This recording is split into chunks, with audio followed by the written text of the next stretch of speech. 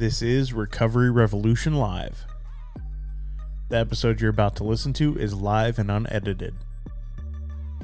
If you'd like to join us on the live stream, you can find us on Facebook and YouTube. Facebook.com/Recovery Revolution 100 or search Recovery Revolution Live on YouTube.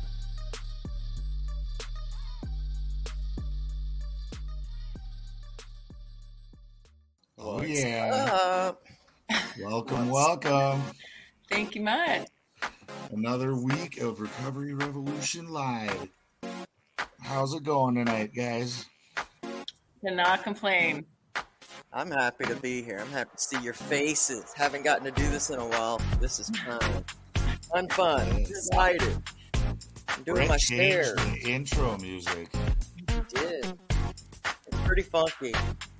It's such a jazz move. Yeah. Honestly, it sounded like it was skipping to me. I'm like, what is happening? I wasn't ready for that to be different. Like, never mind. No change. Right? Oh, so welcome everybody out there. We got 5 people on already. Glad you could join us. Welcome to Recovery Revolution Live. LC's back. What's up? I'm so excited. I'm so excited. I miss you, bro. Man, I miss you too. You know, I was watching the trailer for the new Guardians of the Galaxy film, and that one guy reminds me so much of you, the big guy. Oh, he looks just like you, and I was missing you so bad, man. I was literally missing you so bad. Miss you too, man. You know, it's funny that like the night before the actual release, so it's a Wednesday night, not the Thursday when it drops. They're having there's a theater in my area that's doing a Guardians of the Galaxy triple feature. Wow. So the whole trilogy, but it starts at like 6:30 at night. And my ex-brother-in-law was like, bro, come with me. I'm going to go. And I was like, I can't do that on a work night, you goofball. I'm going to be up till like 2 a.m. We're so grown. Oh, my gosh, we're so grown. Girl, I can't even. You know, normally I make fun of myself like I'm grandpa status. I go to bed at 8:30 or 9. And all that's true. But, I mean, that's beyond. That's like beyond. I wouldn't even stay up that late when I was like partying. Usually I'd be like, I mean, unless I was doing meth or coke or something. Unless it was on purpose. Yeah. No sleep till. And then we have our very special guest, Melanie. Yes, we do. What's up, Melanie? Hey. She is the founder of Soul Tools.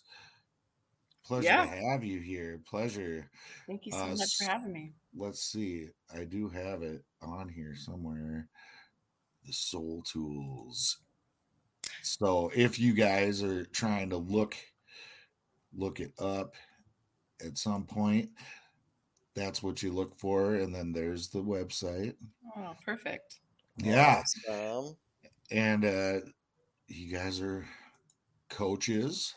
Mm-hmm. And who knows what else you do. I can't wait to hear all about it. That's for sure. And what is going on here? I messed up. You did. Oh, there we go.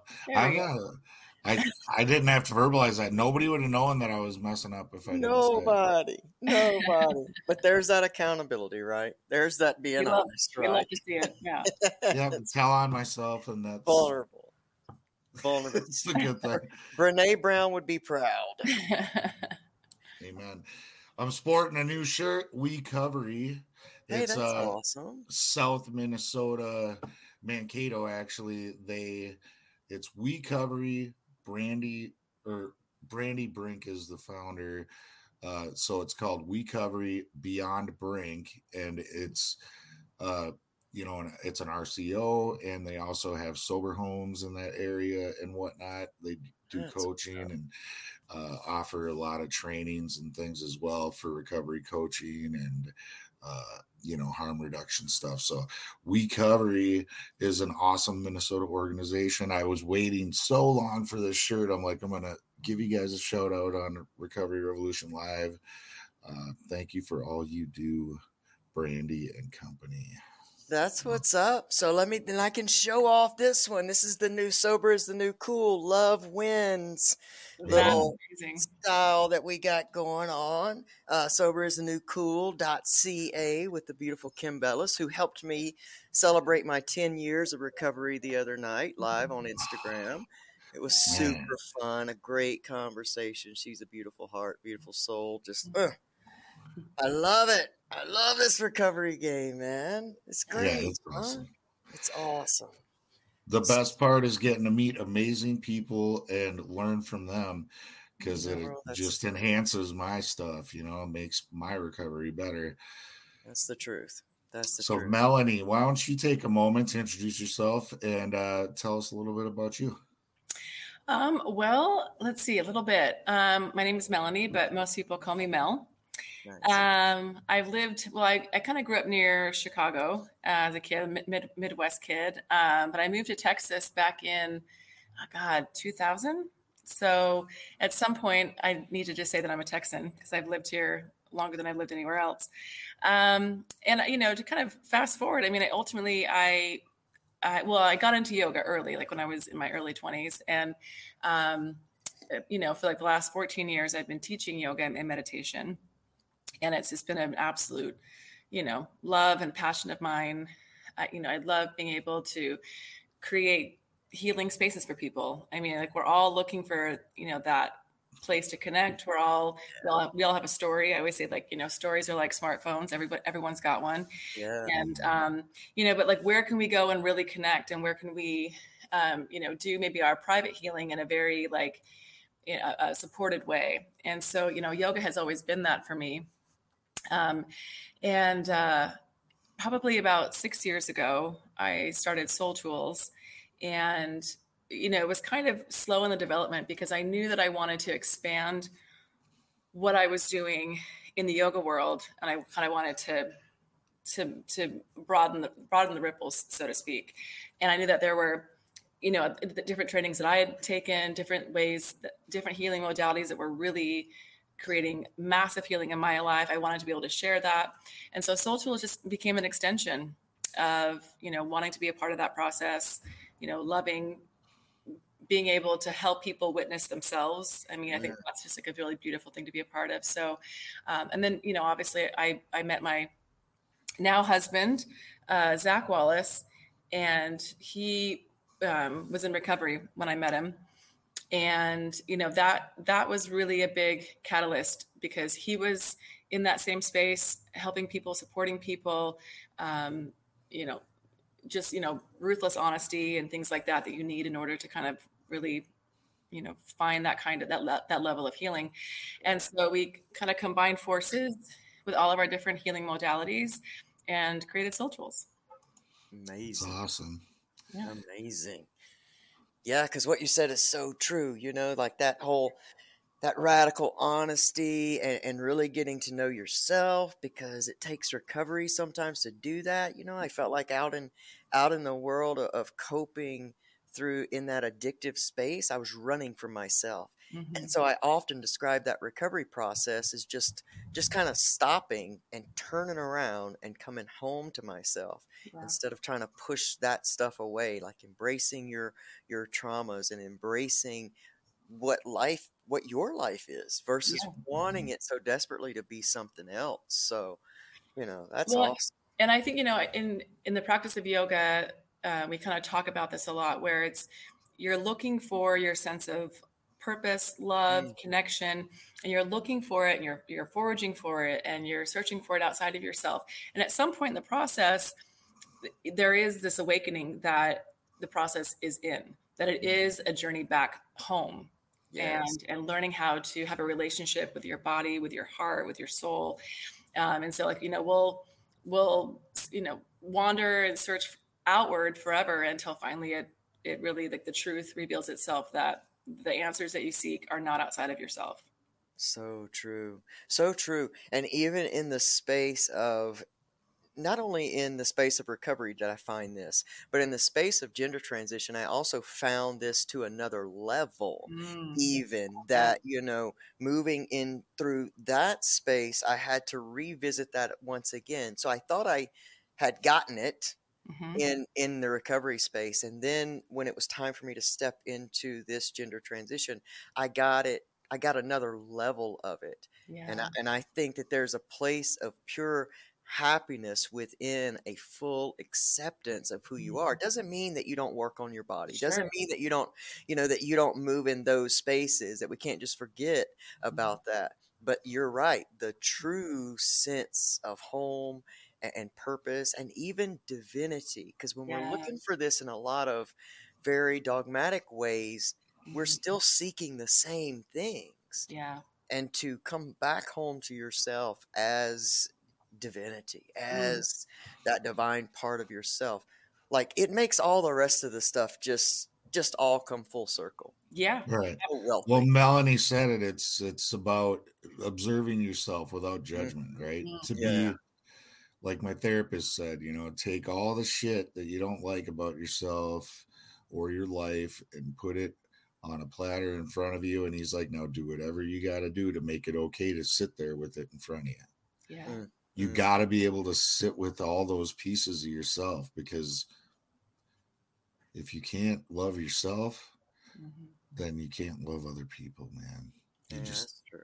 It's the truth. And I think that something that I found a lot of my healing through psychedelics and in that space. But, one of the awarenesses that I found in my own process is that the person that I was the most, that had hurt me the most was myself, my own self-abandonment, the places where I couldn't forgive myself, where I couldn't own my story, where I was still like resisting, different versions of myself. And, you think that when you're healing that, you need like this closure and you need certain things to line up, or someone to apologize or to witness you, or, you kind of have like these ideas of what that should look like. I don't know, that comes from a lot of different places, but I remember just like sitting there and just feeling this immense like love and forgiveness in myself, for myself. Like I had left her. I had deemed that she wasn't worthy, that this version of myself wasn't worthy. I did that. And so it's like 100% responsibility for the damage that we cause when we abandon ourselves like that. Yeah. And what a soulful process to go through that part of it, because it's hard to look at that part, because we're so used to the being victimized. Well, you can point at people who did leave you and who did hurt you, but coming back to that place where we've followed right along and we've left ourselves and we fight against ourselves totally brings so much like reckless abandon of our own heart and our own soul tools, to be honest. It's amazing. Right. What a great conversation. Well, and that's what, Soul Tools, came from, the name came to me in the sense that there are tools for your soul. And, we're looking for all of these, external things, but there are tools for your soul to find its way and to, create understanding. Because it really is. It's about learning. You go to school and you have all these different, you learn math and science and literature, and but nobody's teaching this. Nobody's teaching you how to regulate your nervous system. Nobody's, teaching you how to understand your mind and your thoughts and where they're coming from and what they are. No one's, teaching you that you are a product of your belief systems, which are being instilled in. Like, it's like nobody is talking about this. So no wonder we grow into like, adolescents and adults, and we have literally zero reference point on what this looks like, this kind of inner work. And we really have to, I believe that everything comes to us in divine right timing, and that all of this is available to everybody when they're ready. But you do have to keep an open heart and mind, because it's going to go against the grain of everything that you've been taught. Yeah. That's been my experience. Yeah, for sure. For sure. I remember asking this real deep question about, so when my like internal awakening system, this different level of healing started to come about, I remember asking this question because I was connected with a real, kind of a dogmatic relationship, so to speak, with religion, because, that's what I knew, that's what I learned. And then I couldn't make sense of my place within that. And so I Mm. remember asking this bigger question of, okay, so how do I want to know God? And that was the reference point for it at that time.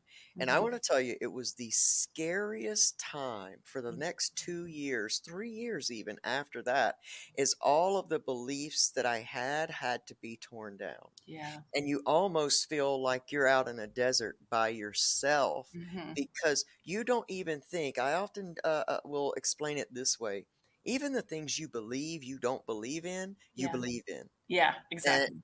even if it's not It's so obvious. true. It's so It, true. and so you got to like come to grips with all of that. Ask yourself, what belongs to me and what came through, external environment. What Wow. what is my Mhm. really identity and idea about this, and how does this speak to me? And then you get stuck in that place of, yeah, but the world doesn't say that's what it's like. Or people fight you or argue with you, and there's this place of frustration and fear. Mhm. But as all of that begins to be torn away, you start to really get to know who you are and Mhm. what your belief systems are and what the truth is to you. I heard something great today on a Jay Shetty podcast. It said, you'll know, it was Bob Proctor, you'll know the truth. Like, Mhm. you'll know your truth internally. You'll know when something rings true to you and when something not true to you. And it's a difference between being open Mhm. versus being intuitively connected. Oh, it's two different things. Knowing and knowing are Mm. two complete. And you're completely speaking my language, because one of the things that I work closely with is religious trauma, because I had the exact same experience. Mhm. You are totally speaking my language. I was raised very religiously, lots of dogma, and it was heavy too. And like you said, like, you don't know that you believe what you believe, but even just things, beautiful concepts like forgiveness and charity carry with it a lot of like judgment and shame and guilt and unworthiness, and you don't realize that you're picking so much of this stuff up.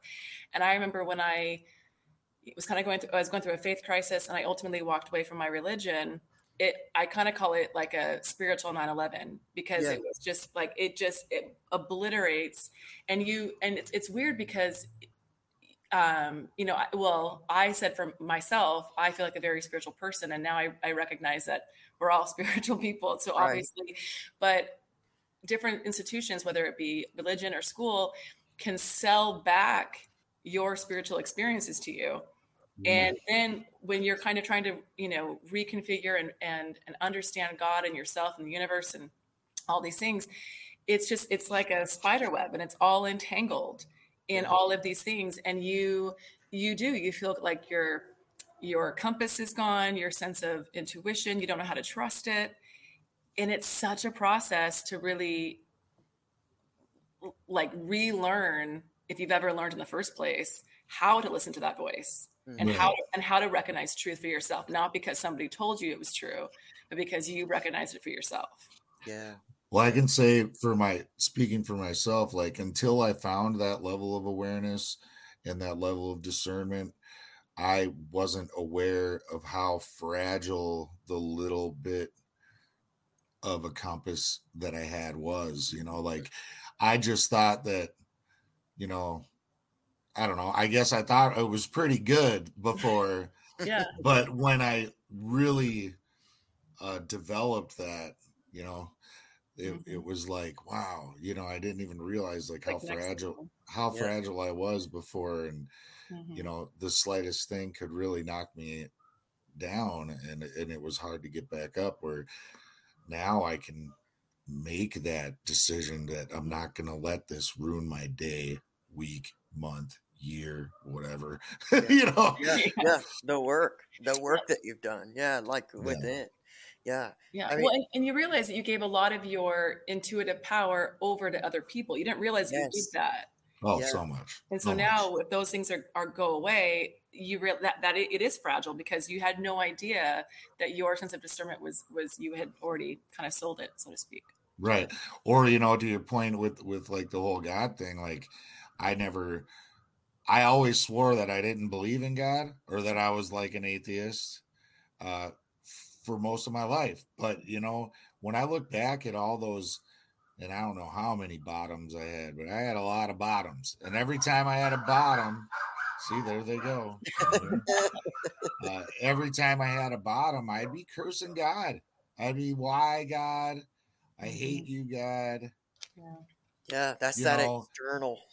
it's kind of weird, right? Like, what Yeah. are you mad at him for if you don't believe in him? Yeah. So I just liked how you said, like, you know, sometimes we don't even really realize that we actually believe in the thing that we think we don't believe in. Right. Wow. Right. All the time. Right. All the time. You're so right. I mean, it's all the time, and you really don't believe understand until you start to take that down. That you're just, it's like this identity. Like, even if it's okay, I'm an atheist, then we have that identity, and we're identifying then with the atheist side. And you know, I spent from the years of being 15 years old until I was 17, I had been placed in a Christian girls' home. Now, for someone like me, that was like torture. And so there was no external school. I mean, it was just this, and the shame that I developed through that, you know, I had to learn through this process of what actually belonged to me. I had to deal with the fact that you can have religious trauma, and that I did not have to, because most people that have heard me speak about my life, they know that my main belief system for the majority of my life was that I was God's little joke. So when that's external to you, it's easy to blame and be victimized. And that's what I had to really come to grips with is, what is this? If this creation is created everything that we see, it just is. It doesn't have to be good or bad. That judgment comes from us of what's good and what's bad. And that's a lot of what I felt like I was tearing down. Well, I didn't even have to tear it down. It just started falling away. And we go back to that place of just feeling like I was in a desert, you know, like, well, what is there then? Okay, so what's left? You know? Yeah. What's left? Yeah. So, what a great conversation. Love it. Is. It's like, and I think so many people, it's funny too, because like I remember kind of like not talking about my story, feeling just already so much like shame and guilt around it. And I remember when I met Zach and, you know, hearing his story, going through recovery, I was blown away at just how honest he was. And then I would meet a lot of his friends that were in recovery, and they were the same way. It's like they had really learned, they had been given, you know, different spaces that like, listen, if you're going to alchemize your pain, if you're going to transform your life, it is ruthless honesty, vulnerability to be seen. And so like the minute that I started to really speak about my story and talk about the religious trauma and the things that I've been through, it's like that instant alchemy. It takes pain and it turns it into love. Yes. And that changes the whole game. But like, you have to be willing to be able to speak to it, because for a long time you do feel like a victim. You feel like these things happen, you know, at you and to you. And certainly, you know, there is an impact. People do say things and do things that are extremely hurtful. And there is that impact. And, you know, and that's their karma, but it doesn't take away from the fact that this work is always mine. Yes. And if I want my pain to help people, if I ultimately want to transform this, then I have to be able to speak about it. I have to be able to own it, and I have to understand it in a way that's not, it's no longer about what's happened to me. It's like, okay, now what? Yeah. Yeah. It gives you this sense of power. And once again, it's coming back home to you, because, you know, you remember, I still remember where I was sitting in the moment that I realized, oh my gosh, it is true. Like, as I continue, when my brain thinks of these things, it doesn't matter if it was 10 years ago, 10 minutes ago, or right now, my brain doesn't know the difference. So these people are traumatizing me over and over and over and over all day long while they're living their life. I am continuing to be traumatized. And there just becomes this moment of your own power coming back home to you and saying, okay, so now what do I do with this? Yeah. I think that's why we all do what it is that we do, and in speaking about all of this. And I think that what you said was very insightful there, Melanie, because I believe that every human being, whether you've had some type of substance use disorder or you're just out here trying to heal your pain and live your greatest life and heal generational stuff, we're all in recovery. Totally. That's why I think we have to all be speaking to one another, and the recovery community is positioned to bring about this great change and this great awakening in this time of many shifts and changes. Well, when you get your mind out of the problems, right, and into solutions, it's, you know, like to your point, Elsie, we spent so much time waiting for apologies that are never going to come. And when they did, they didn't fix anything anyway. Exactly. Right. But because you know what they say about unspoken expectations, right? They never get met. But here we are, we're harboring all this stuff, and nobody knows that we're harboring it. They sure as hell ain't. They probably forgot about it, you know. Yeah, we're the ones that can't sleep when we lay our head down on the pillow. Yes, and it's a form of self-torture. But once you get into solutions, and then they, you know, you find ones that work, you want to share that with people. Now you're being of service, you're helping others at the same time. It's just you can't even stay in that mode. You can't keep feeling sorry for yourself, because once you've found those solutions and you're trying to share that with the world like we are, it gives you purpose, you know, to your point. That's when it flips on its head, right, Melanie? Like where the pain turns into a purpose. And it's almost once you touch that and you really have experienced that, it becomes harder and harder to find, or at least to stay long in victim mode, because it's kind of like a skin that no longer fits, or a suit that no longer, it's like, I know better, so I do better. Like, and I understand that this is ultimately going to hurt me more than it's going to help me. It's not that I, don't process my emotions. It's not that I don't feel sad or disappointed, because all of that is completely valid. But, once you really touch what it feels like to, have complete ownership of your healing and to use it to transform, to help other people, now you see why you struggle in the first place. Yeah. You struggle so that you learn the lesson and you can help somebody, integrate that same lesson. Each struggle puts you in a unique position to help somebody, right? So I always say, the more fucked up you were out there, the more valuable you are now, because you are in a unique position to help different people with all those different things. If I got the sexual abuse and the PTSD and the anxiety and the depression and this and that and the other thing, it's like all those different ways that you can help people. It's really cool. So the worse your life was, the more areas you can kind of relate to and touch. I wanted to take a quick moment, Melanie, to give you an opportunity to share with us what exactly is Soul Tools, what services do you offer, and just tell us all about Soul Tools. Yeah, I love that. No, like I said, it really started to kind of happen organically because the main focus for me initially was through yoga meditation. I actually, I lead yoga teacher trainings, and I was, working in groups and training people, through the modality of yoga, how to ultimately, connect to their higher self, to understand their life and be able to kind of alchemize the things that have happened to them and use it as a way to teach and to help and to share.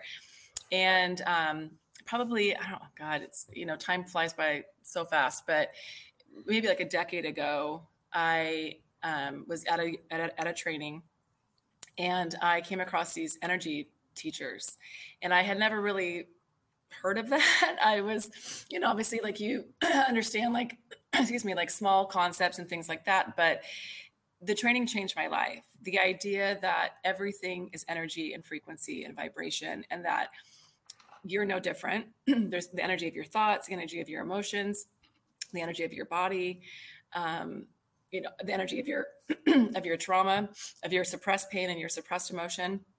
and that all energy can't be destroyed. It can only be resolved. Amen. And it can only be transformed. And Yes. this was just like eye-opening to me. And when we talk about tools, this was a training that really empowered me that there are energetic tools for your energetic body. Just like if you have a car and you have it, and if you don't understand how to use it, it's going to be really like if you're out there like pushing your car, getting it places, and someone comes up, and someone comes up to you and they like offer you like they're like, hey, like this key, you turn it here, and this is actually going to go a lot better for you. So the energy training for me was that it was very transformative. And so initially in my coaching, it was helping people through these energetic tools, learning how to understand the energy of your belief system and how it's affecting your behaviors. Like I said, like we do what we believe, and that is just like hard stop, period. Yeah. You do what you believe. And so that's what drives your actions and your behaviors. And so it was just a beautiful kind of a space for me to start to take things from, seeing your thoughts and understanding yourself as not your thoughts and not your body through yoga, and then helping people really dig deeper into that with energy work, with breath work, meditation, different, energy modalities that would help people really uncover what was in their blind spot. What are these beliefs that you have no idea that you have that are running your life? Because we all have a lie that is running our life. Yeah. And then a few years later, or I should say several years ago, I had my first psilocybin journey, and it was one of the most beautiful, profound experiences of my life. And I recognized that not only are these, energy tools and meditation tools and, breath work, but that nature was a tool. That nature used wisely and in alignment was a powerful, powerful tool. And so Zach and I kind of, putting our heads and our hearts together of like taking the things that he was doing in addiction and recovery, taking the things that I was doing with people with like, trauma and, belief structures and things like that. We're like, why can't we create a space? Like, this is like really kind of, for me, the call felt like not so much that I knew what I was going to do at the time, but I felt very strongly that I know how to create spaces. I've been doing it for a really long time. Even in my church life, certainly in yoga life, that I knew how to create spaces for people to come together and be able to learn together. Because I always say when I teach my people how to be teachers, I say you don't teach what you think you know, you teach what you're learning. Yeah. Teach what you're learning. It's like you relearn it for yourself, and once you feel like you know something, you stop asking questions and you stop being curious. When you know you can't grow. Exactly. So that's really, and Zach's own personal journey has really been beautiful to witness as well, kind of finding his path and his way. There's a difference between sobriety and healing. Like, Amen. They're two very different entities. Sing it, sister. Sing it, sister. Yeah. Well, and that's what, it's funny because, that was really something that like a journey that we went on together. Because it's definitely been, highs of highs and lows of lows in really understanding that healing process for him and also for myself, and certainly in relationship. But he's such an amazing partner. And at the end of the day, we just wanted to be able to create healing spaces for people because, you can be sober and white knuckling it to the end of your life, or you can really learn how to live. Yes. And you can really understand who you are and how we connect to each other. Because I think that's one of the purposes and missions of Earth is for us to stop thinking that we're separate, that we're like these like little islands trying to just, keep stuff on our island and take as much stuff, with us to the end. And that there's like some philosopher, I can't think of his name, but he was saying like, we are like the oceans or like the islands where on the surface, the islands look separate, but they're connected down in the deep. Right. So, that was really our goal is between, talk therapy and coaching, energy tools and meditation and breath work and psychedelic medicine. Like, how can we, just, offer as many resources and pathways to healing as possible. Well, I want to come. It's awesome. Please, we would. Yeah, how do I get there? we love fun, cool people that want to come along for the journey. Yeah, it's Love super it. cool. Thank Man. you. Yeah, and I like it because it's different, you know, like there's not many organizations like it that cover so many different bases, and I think people really do need variety presented to them. You can't just be like, this is the only way about any certain way, Yeah. Right. people are different, so are people's recoveries, Yeah. and to your point, yeah, I mean, there's a huge difference between being in recovery or healing than there is in just being sober or whatever. Right. It's like Mhm. you're left with a void. I Mm. wrote a poem about that a while back. It was like sobriety just leaves you with this void, this big empty space, and you don't know what to do with, and it's pure misery, right? Yeah. And recovery affords you the opportunity to find passion and purpose and healing, and it fills the holes that you would otherwise be carrying around, and it's like a ticking time bomb. You're just like waiting for the next thing, the next shoe to drop that's going to make you have a good excuse to go get high or something. Yeah. That's it. I often equated it to trying to hold back a dam of water with my hands. Just like, this is Good luck. working. I promise this is working. I know this looks bad, but I swear. I got this, like I had 15 years of sobriety from heroin addiction when I had the 9-month relapse that saved my life. In behind the one little cherry of trauma when my arms were tired and I just couldn't hold back the dam anymore. That's all it took.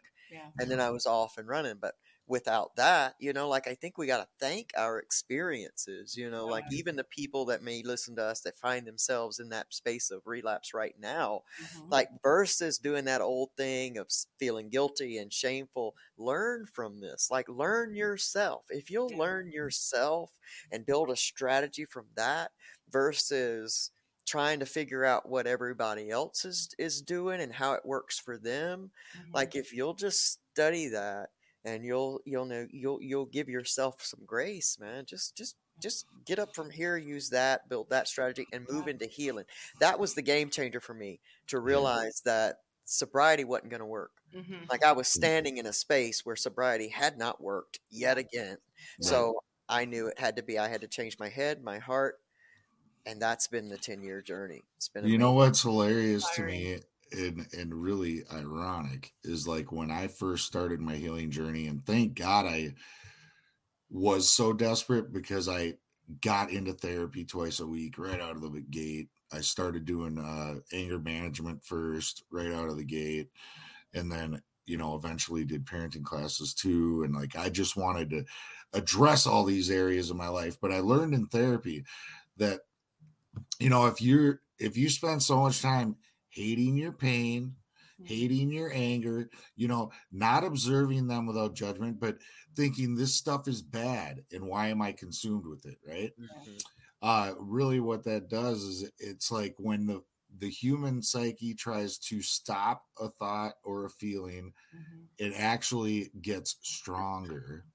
That's like apparently a really commonly known thing in psychology, which I had no idea at the time. So if you're trying to shut those things down, then they get stronger and then they get more frequent. And to be able to be with it and accept it, then you can start to work through it. And so that's like super key to understand that. Yeah. And if it's any comfort to you guys listening, pain and anger can actually be some of the greatest motivators for change. It's a message. So instead of thinking it's bad, you need to realize that your body, your mind, your heart, your soul are trying to tell you something, that something needs to be done and something needs to change. So use it. It's fuel. Instead of letting it rip you apart. I had a download not too long ago. that was, and this was, again, just was personal to me, but take it for, so take it for what you will. But I saw fear and doubt as energies, and that they weren't inherently bad. Like, we like to label, like, and is this exactly to your point? We like to label them as bad, but they're actually directors. Yes. And they're showing us something that's in our blind spot. They're showing us like an old wound and an old story that we need to be able to hold space for and to look at and to pull to the surface. Mm-hmm. But that fear and doubt are gluttonous energies. Mm-hmm. And so if you meet fear or doubt or worry or stress with more fear and doubt and worry, then the energy can feast on that. Yes.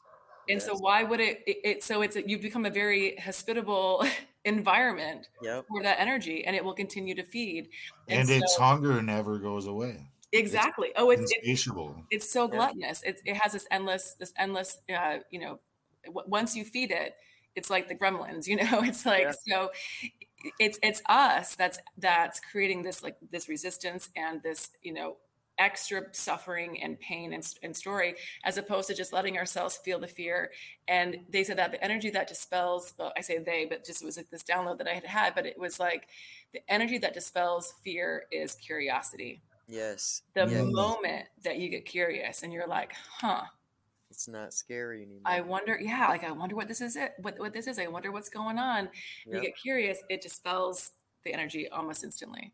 Yeah. Well, and you said a little bit ago too, it's like I just keep getting reminded of this, is that we should have the heart of a student rather than the teacher. Yeah. And the resistance, like the resistance to hear that message that is coming through you in your life and pointing out your story, the resistance seems like it's going to keep you safe, but it doesn't. It continues to build that hole that never stops being filled up with fear and anger and victimization, and that story is being revealed. It reminds me, like, that what you just spoke about there, that download reminds me very much of what Martin Luther King Jr. was trying to say back during the Civil Rights Movement, is that was the point of not meeting violence with violence. That was the point of walking through this in love, is because, and I see it right now with the transgender community and the world as a whole, we keep meeting fear with fear and hate with hate. There's no resolve to that. There is no connection there. There's just more of that. It's just more of that. And that's why we are still in this space where we cannot see that we're each here with our own beautiful divine purposes as we are, not in resistance. The more you resist who you feel like you are, the bigger it gets. It's just what we're saying. And in every aspect of life. And the more that you try not to be who you are, the bigger that it gets. So we're just constantly finding ourselves walking in that fear. That pit grows deeper and deeper, and we can't understand why we just keep getting energies back. Why does this keep happening? Well, I'll tell you, the media doesn't help, right? Oh no, that's the monger. They're feeding it to us like with a huge spoon. So. I always say, turn off the news, turn on stuff like this. Like, we live now in a world where we are connected. Yes. When we lived, a lot more, I remember the life pre-internet, and me too. Yeah. Like, I remember like passing notes and, and waiting like 5 hours for a phone call, or the line was busy, it's like, so we live in this amazing connected world, and we have to be able to use the powers of this for good. And, turn off the news. It's only wants to divide, because that's what keeps people engaged, is division. That's right. And, there's podcasts, and there's, forums, and there's so many places for us to connect now as people, but, apps and social media. It's like we can speak about the harms of these things. Well, then let's use them for good. That's right. We're talking to each other now. Let's have these conversations. Let's do Ashley, what's up? Do it. Hey, Ash, miss you. Great conversation, Ashley. Glad that you're in the chat there. Yeah, it is so right. We're losing people, we're losing people to themselves, we're losing people to violence of fear, and violence is just fear. Yeah. It is just an absolute other form of fear. And even when we feel like we're not afraid of anything, the honest truth is we're afraid of the biggest things, which is vulnerability. Yes. These are hard conversations to have. Not to me, they feel easy, but they haven't always felt that way because that wasn't the program. The program was, like keep it stoic, make sure that everybody thinks Put on a you've good got your face. shit together. Yeah. I mean, can we dispel that illusion once and for all? Yeah, right. Right. Dude, Right. I am, no. You heard it here first. No one has their Yep. shit together. Nobody. No matter what you A dude think. told me one time, he's like, man, you better be careful. Don't put me on a pedestal because I'll piss all over you. Yeah. And I So- loved that. It was Yeah. like, I guess I like visualization techniques, and with my meditation and things, that stuff seems to be the most effective for me, is to visualize things. And I got this active imagination. So when somebody tells me some like thing like that, or like if you have 1 foot in tomorrow and 1 foot in yesterday, then you're pissing all over today. Yeah. Yes. Yeah. It's like so true, and I can wrap my head around that. Absolutely. And it's like we've lost the gift of presence. Yes. And we know what it feels like and how good it feels to either be present in our lives, to really take in a moment, fully immersed in that moment. And we also know what it feels like for someone to be really present with us. Yes. And, that needs to come back into our awareness, is that there's no moment except for right now. This is it. That's the truth. The past and the future are just thoughts. They're just ideas that we have, or memories that we have, but like nothing occurs outside of right now. And so learning how to just fully immerse yourself in the moment, to be present with people, you can do so much healing. We talk about all these different modalities.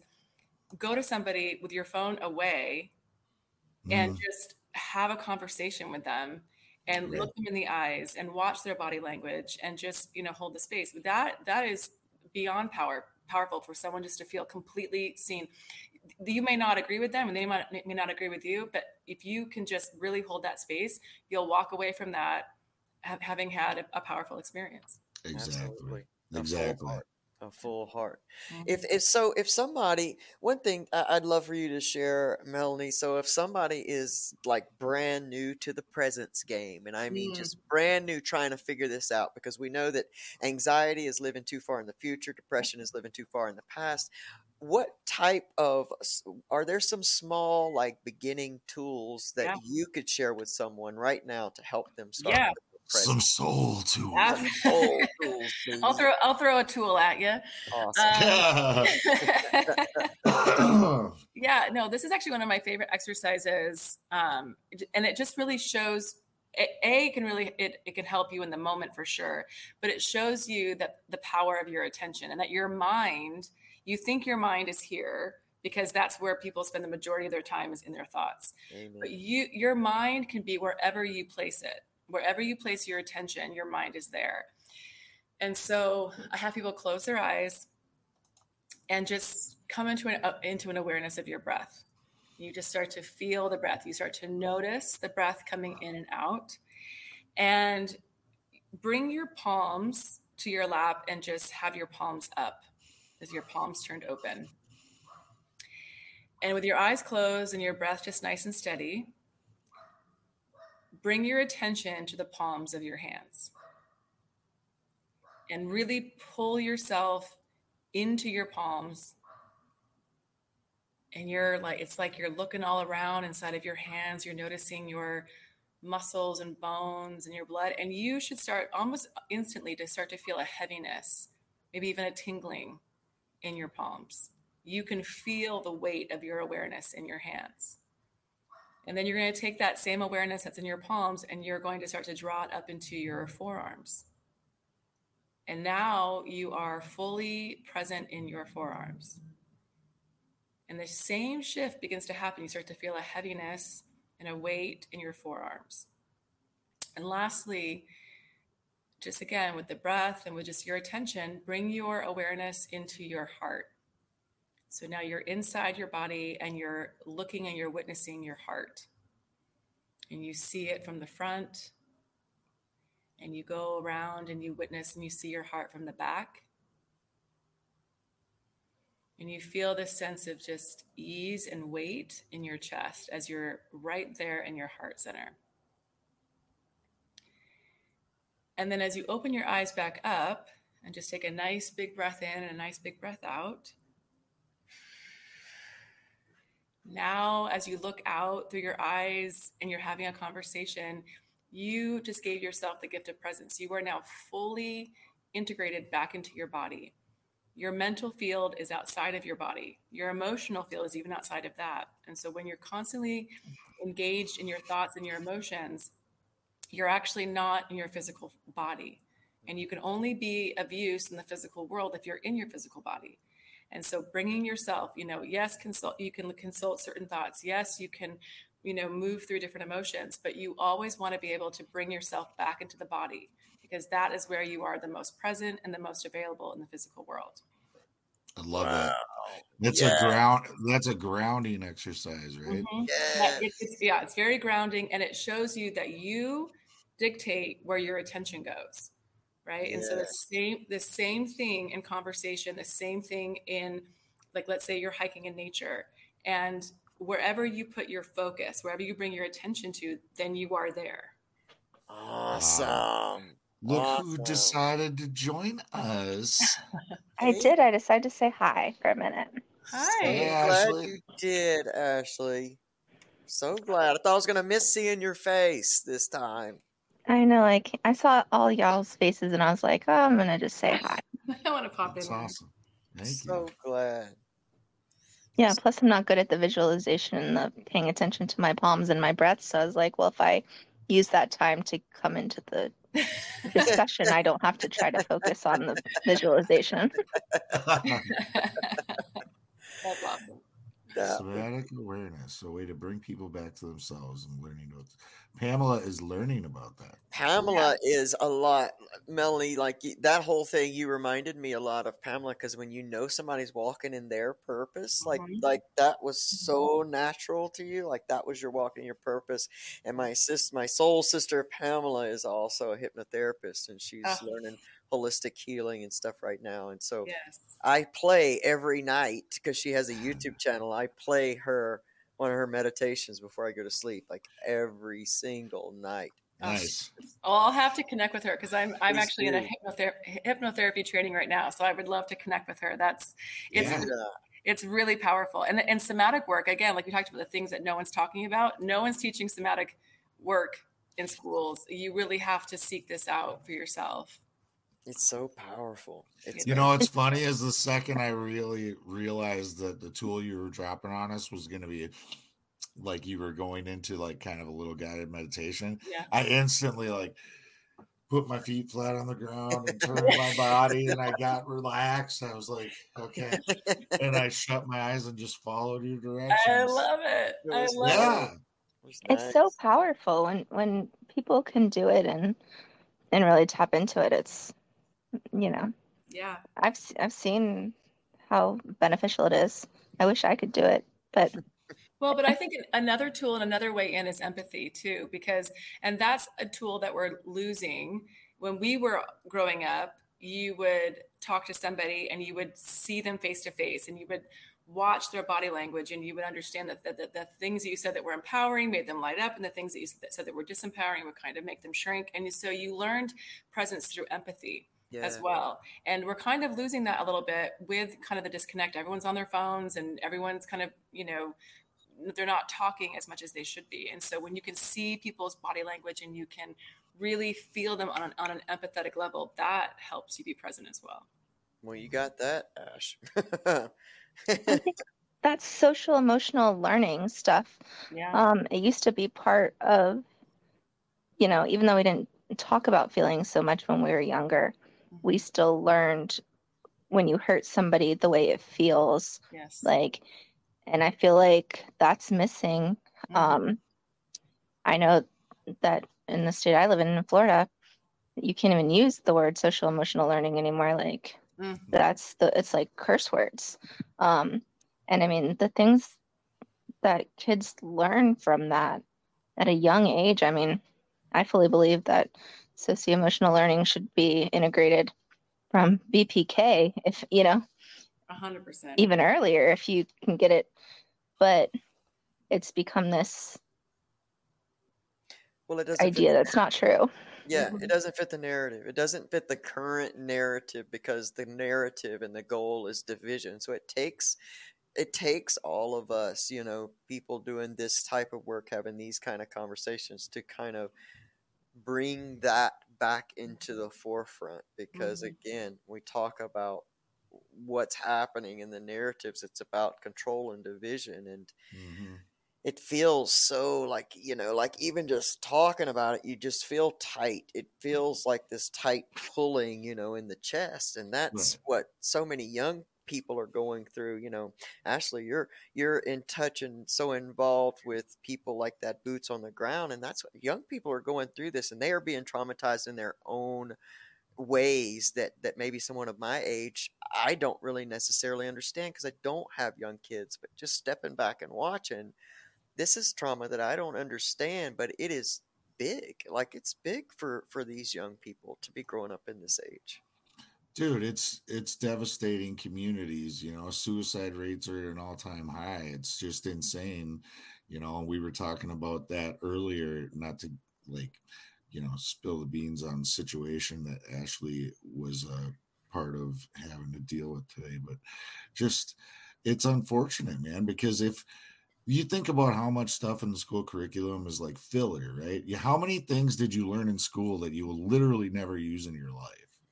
The majority. Yeah. And we could be learning about financial wellness and holistic wellness, and tools, soul tools. We could be learning soul tools. It could be. It could be in the curriculum. Well, the shame to me is that we're losing all these young people, and then their friends or so-called friends go and make fun of the fact of the stuff. It's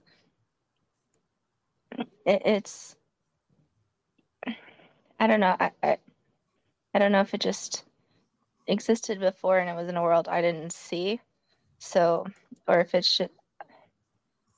It's on such a grander scale now. It's on a grander scale. Well, the division is we're teaching our kids aren't learning the skills to be able to handle anger or handle. I mean, we know that people that hurt other people and typically were hurt themselves. It doesn't mean that they were physically abused. It doesn't even mean they were mentally abused, but they're watching, even like 2 years ago, their parents go into, school board meetings and get dragged out. That would have never happened when I was a kid. Like, PTA parents wouldn't have been yelling at other PTA parents, and that's what we're modeling to our kids, and we don't have to agree on everything. We're never going to agree on everything, but sometimes it's okay to keep your mouth shut if you don't agree. Hurting people is way worse. Right. I think it's got a lot to do with the internet too, because everybody, it's like people are a completely different person online a lot of times than they are in person, right? And these trolls out here that just always want to stir the pot, they want to poke the bear, they want to, shit on all your posts or whatever. It's like, why do you got to be so mean-spirited online? And it's probably because they're passive in real life and they got all this anger built up and they want to lash it out on every little thing they see that they could lash out on, Well, and the empathy is gone. Behind a screen, you don't have to have empathy. You don't have to see the reactions or the fallout. Right. Just leave your mean comment and let it feel good in your own body and then move on. There's no indicators, there's nothing to show you the natural consequences of that. Right. And then even when you see something that that happened to that person, or you see a young person that ended up taking their own life, it doesn't hit the same, because I mean, what the the current society for kids, and this is the argument that kills me about, we're talking about gender bathrooms and stuff, and yet we let our children sit in front of first person shooter games for hours on end. We let the USDA up the sugar level so that we're making kids' brains addictive, and chemicals, turning on the chemicals and the addictive parts of their brains before they can walk. And these are the things that are really harming us as a society. And if we target the children, we get the next generation. Absolutely. We keep the fear, we keep the paradigm going. We keep all that. So let's focus on things that everybody that's different and everybody can get on board, so that we keep the distraction going.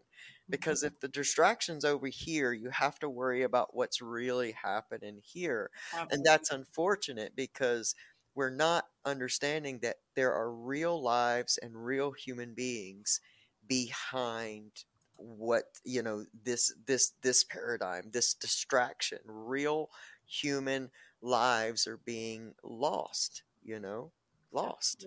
Well, why would people want to divide? You're stronger. Amen. Together, Ash. Numbers are stronger. So if you want to have power, you want to have control, you're going to divide. So to me, it's like so absurd that we look at these people that are leaders that are dividing us, and it's almost all of the leaders, no matter what party you want to look at. It's more prevalent than it's people bringing people together, and it's like leadership truly is bringing people together. It's not dividing people to get power, because if you can lead people, if you can lead the numbers and bringing them together, can you imagine how strong you'd be?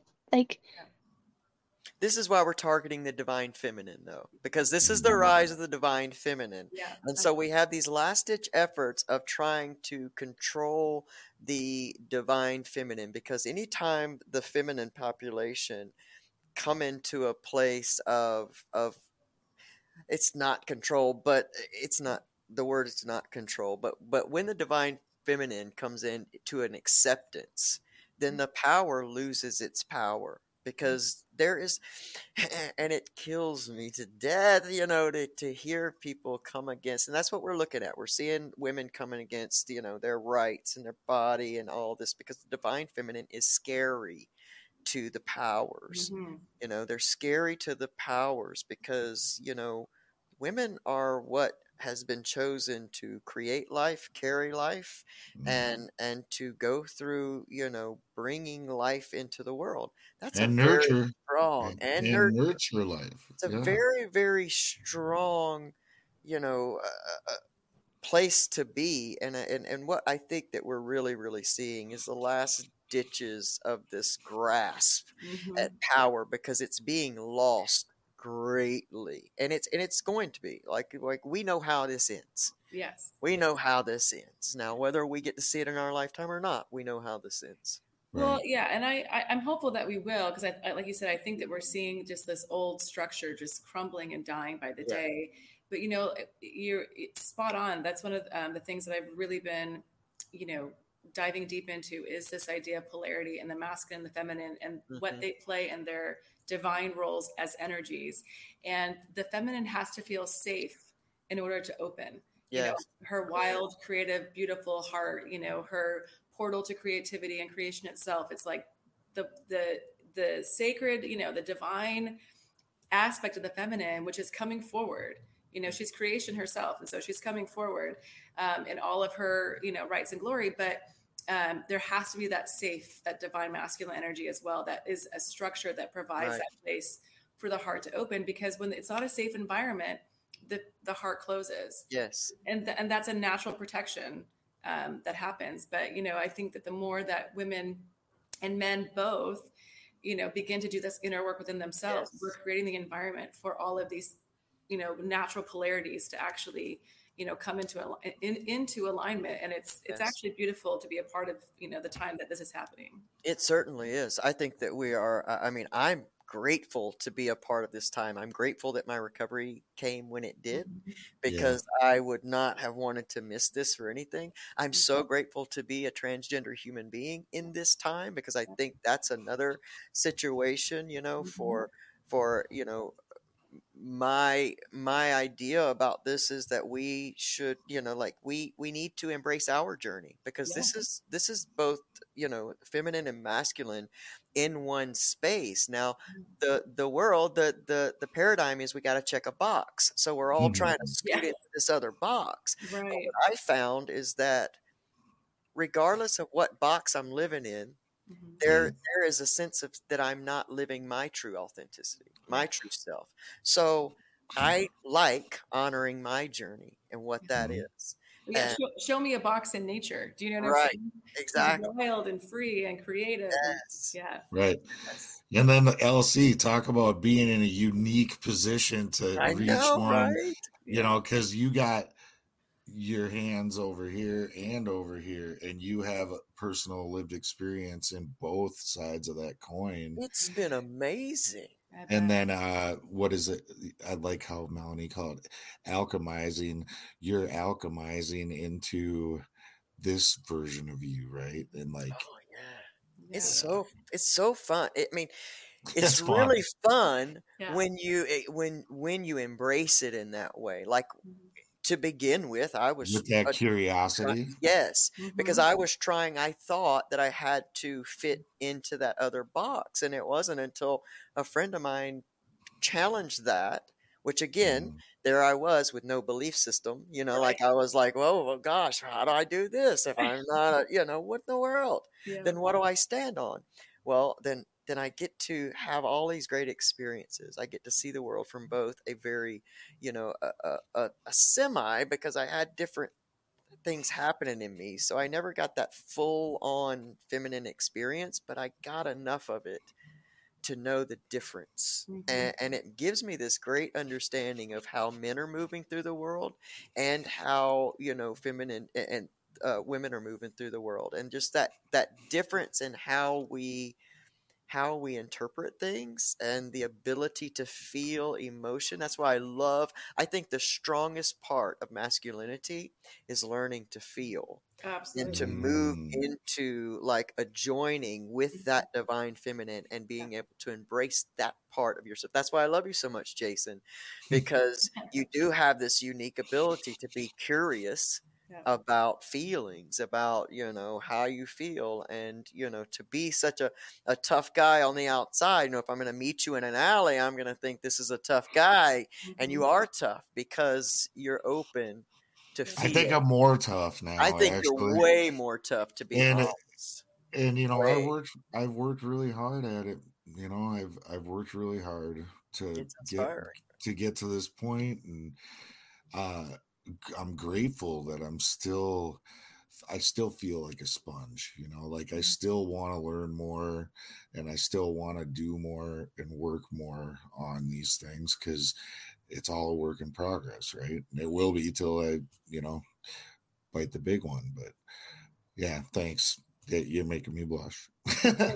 Well, there's something that you said that I want to, come back to. As you said, you didn't have a strong belief system.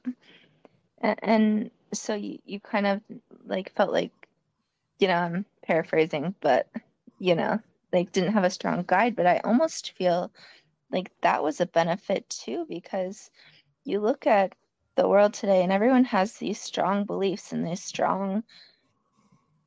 the way everything's supposed to be.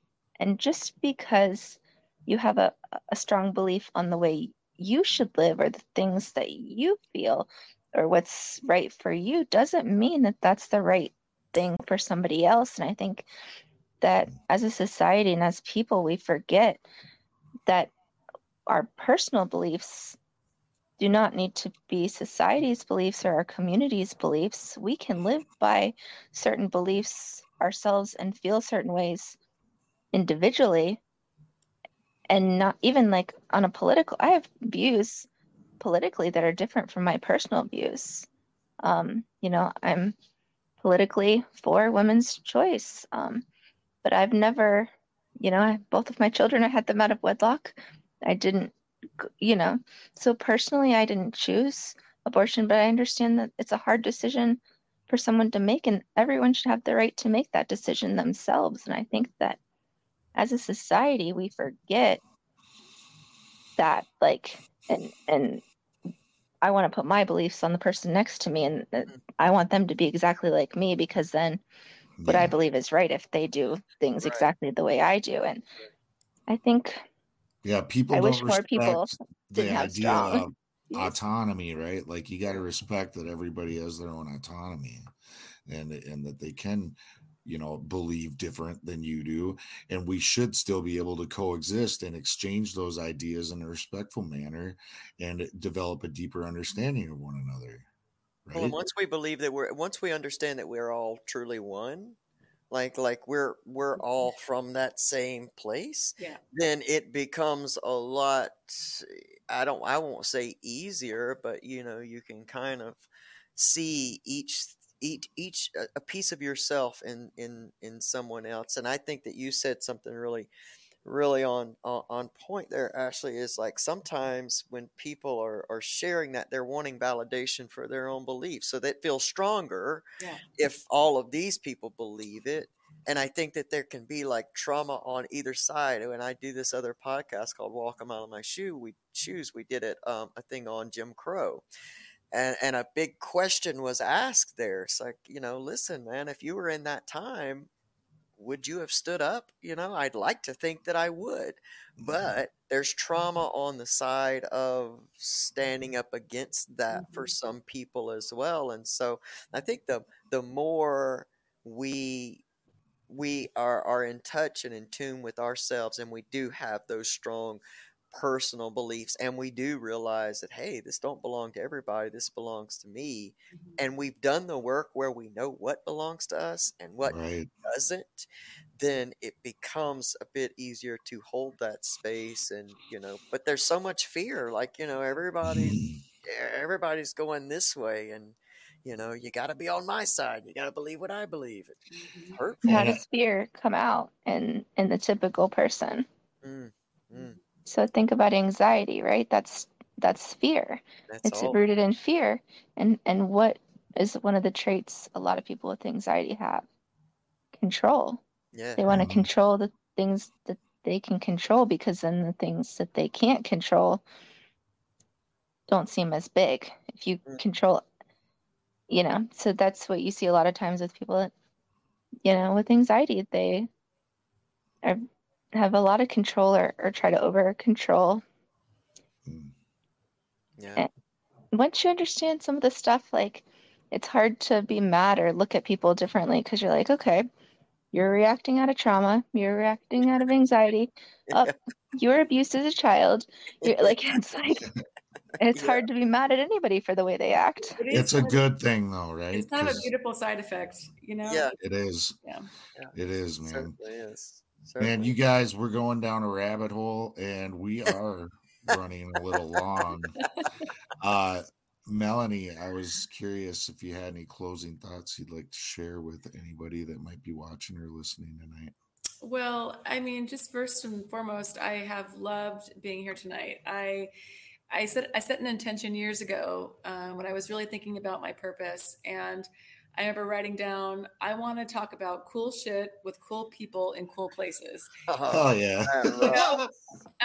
When you really break it down. So I love this chance to really, because it's when you can find, it's not that you like Ashley, beautifully said too, it's, we don't have to agree on everything, but let's have these, higher vibrational conversations. Let's speak from the heart. Let's let everybody be witnessed and seen. And I know with Soul Tools, that really is at the heart of our mission, is, letting people being able to, or to witness people witnessing themselves, maybe for the first time.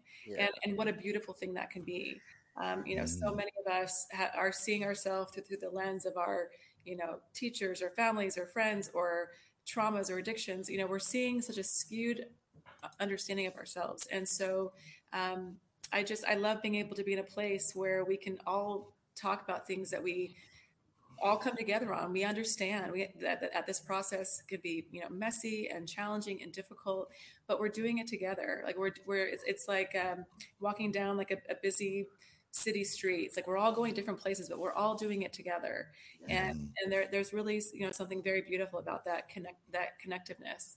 And I love talking to people that are in that same space. Yeah. Amen, sister. Yeah. This has been fun. And Ashley, so glad you came on. Yeah. Yes. Me too. We love you. And I know you had a rough day, so I was like, I didn't do my makeup, I didn't do my hair, and I'm like, screw it. You're looking good. I'm so glad you came. I didn't do my makeup. Me either. Just kidding. I don't wear makeup. Oh. Unless Kaylee wants to do some. I was gonna say, come on, dude. I let the 8-year-old girl gets to put barrettes in my hair, and they kind of get what they want, That's right. I mean, I might let her paint my nails, but hey, I may not. What you do, man? That's right.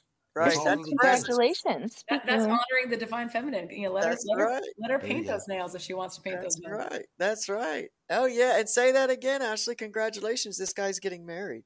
Yeah. She said like, yes. Congratulations needs to go to Jason. He's Oh, thank you. That's very exciting. I guess I could have uploaded pictures into this feed and like showed people, but it didn't even occur to me. I don't know. I don't know what it is. I'm the same way when it comes to like if I'm out speaking with like this or the Way Out podcast. Like I almost never share that stuff when I'm speaking. I don't know if it's like I just don't want to be boastful, or I just guess I'm more worried about like the message that I'm trying to convey to other people, and I don't think so much about like sharing my news or like making it about me. I don't know. It's the last thing that crosses my mind. But right now, I'm really wishing that I had a couple pictures to show everybody on here, but I don't. Next week, maybe I'll throw it up. I'll throw it in there after we're done. There you go. Yeah. Put some on the Recovery Revolution page. That's right. I can throw it on there. You can. But I mean, there's nothing wrong with celebrating that you have stuff to celebrate and that you have hope for the future and you have things to look forward to. I think that's a good message to send. Oh yeah. Yes. I do on my page, But that's how I knew it's from your page. I'm stoked. I'm stoked. I really am. I'm excited to see what's next and what the future holds. I'm excited, obviously about my relationship with my partner and how healthy it is. Like Sarah's amazing, and like I'm a very free spirit, and I've always been, and in relationships that always seems to eventually be like this source of angst or where we butt heads and they start to become possessive and domineering and jealous of whatever. And like she's so the opposite of that, like we accept each other for who we are, like she's more of a homebody, and I'm like, I have to go to meetings, I have to be of service in this way and that way, and sometimes I have a pretty busy schedule as a result of that, and she's always really cool about it. She doesn't get weird, and I love that. But then I'm also honored to be able to become be a father figure in her daughters' lives. They need a strong father figure in their life. They needed it, and that safe space. Yeah, that safe space. I mean, and it's still a work in progress, but I'll tell you this right now. I've seen a big change already just from when I proposed. That's awesome. I told her 19-year-old daughter, like in private, like when nobody was in the room, really quickly. I let her see the ring. I asked her if I could give her the phone to record it or whatever. And then I was like, don't say nothing to nobody. So I think, because we haven't really been that close, and she really talks to me, and now she's just like chatting me up. It's really changed like 180 degrees. And then Kaylee's been much warmer. She's the 8-year-old. So, it's been peaks and valleys through the last few years of dating. So maybe it's security. Exciting. Maybe the kids feel like you're not going to leave, like you've made that commitment to stay and be a part of the family, and maybe before they were afraid to get close because people have probably left in the past. And they have. So I totally agree with you 150%. I'm just stoked. I'm excited that they're in my life, and thanks for the congrats, you guys. So I'm excited for you, buddy. Me too. Hell yeah. Hell yeah. Think about all these lives you're helping heal too. Like, if they warmed up because you made a commitment, they needed to know someone was going to stay, and that's a part of your healing. Like, as a woman, you know, like, there's not believing somebody will stay and be that positive male role model. Like, being able to model that for those girls, like, is important for their future relationships. Oh, what a great insight. Thank you for that. That was a great insight there, Ashley. It makes me think.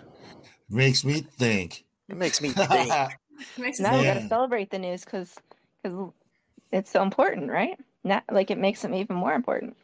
It is, and it's going to be awesome. And then now people are asking me all the other subsequent questions, and I'm like, honestly, dude, I didn't put any thought into it beyond that moment. You know, like the picking of the ring and then the asking, and now, you know, yeah, we haven't taken any next steps. One day at a time. Yeah, I'm like not in a hurry. I just think right now I'm just having fun using the word fiance all the time. Right? I bet. How's it going, fiance? So funny. That's great. All right. Well, we're going to close her down, you kids, you crazy, crazy kids. Yeah, because this guy is wanting to join the feed. He's fixing to get it. That's all right. He's cute. Isn't he? Okay, he kind of looks like Rod Stewart, like 70s, like late 60s, 70s Rod Stewart, the forehead. Great. Yeah. That's amazing. That's awesome. Okay, so you guys, thank you, Melanie from Soul Tools, for coming on. You're welcome. Thank you. Soul Tools. Check it out. Tools for your soul. Yeah. If you ever need somebody to do your commercials, let me know. All right, let's see. I gotta bring that up. I suck at this. Bear with me. All right, guys, thanks for joining us tonight. We are on YouTube. Just search Recovery Revolution Live. Don't forget to hit that subscribe button, and you will get notified when we post or go live. If you like this, but you don't like the video platform, we also release our show as a podcast after the fact. I have a podcast, the Way Out Podcast with Charles Lavore. We share personal, powerful recovery stories and unpack recovery power topics to help you find or jumpstart your own recovery. I am shutting this off because it's driving me nuts. I don't like that. It's overbearing. Let's see. Recovery Survey. Brett has a show. Brett wasn't with us tonight. He usually runs a live stream. He's got Recovery Survey. It's morsels of recovery, about 30-minute episodes. LC, why don't you tell us about your show? That's right, Recovery Soul Food. This is season 5. We are on the virtual mentors season. And listen, we just want you to come. We're going to help you learn how to get up from your give up, create a life you love. And that's that. We're live every Saturday night, 8 p.m. Eastern Standard Time.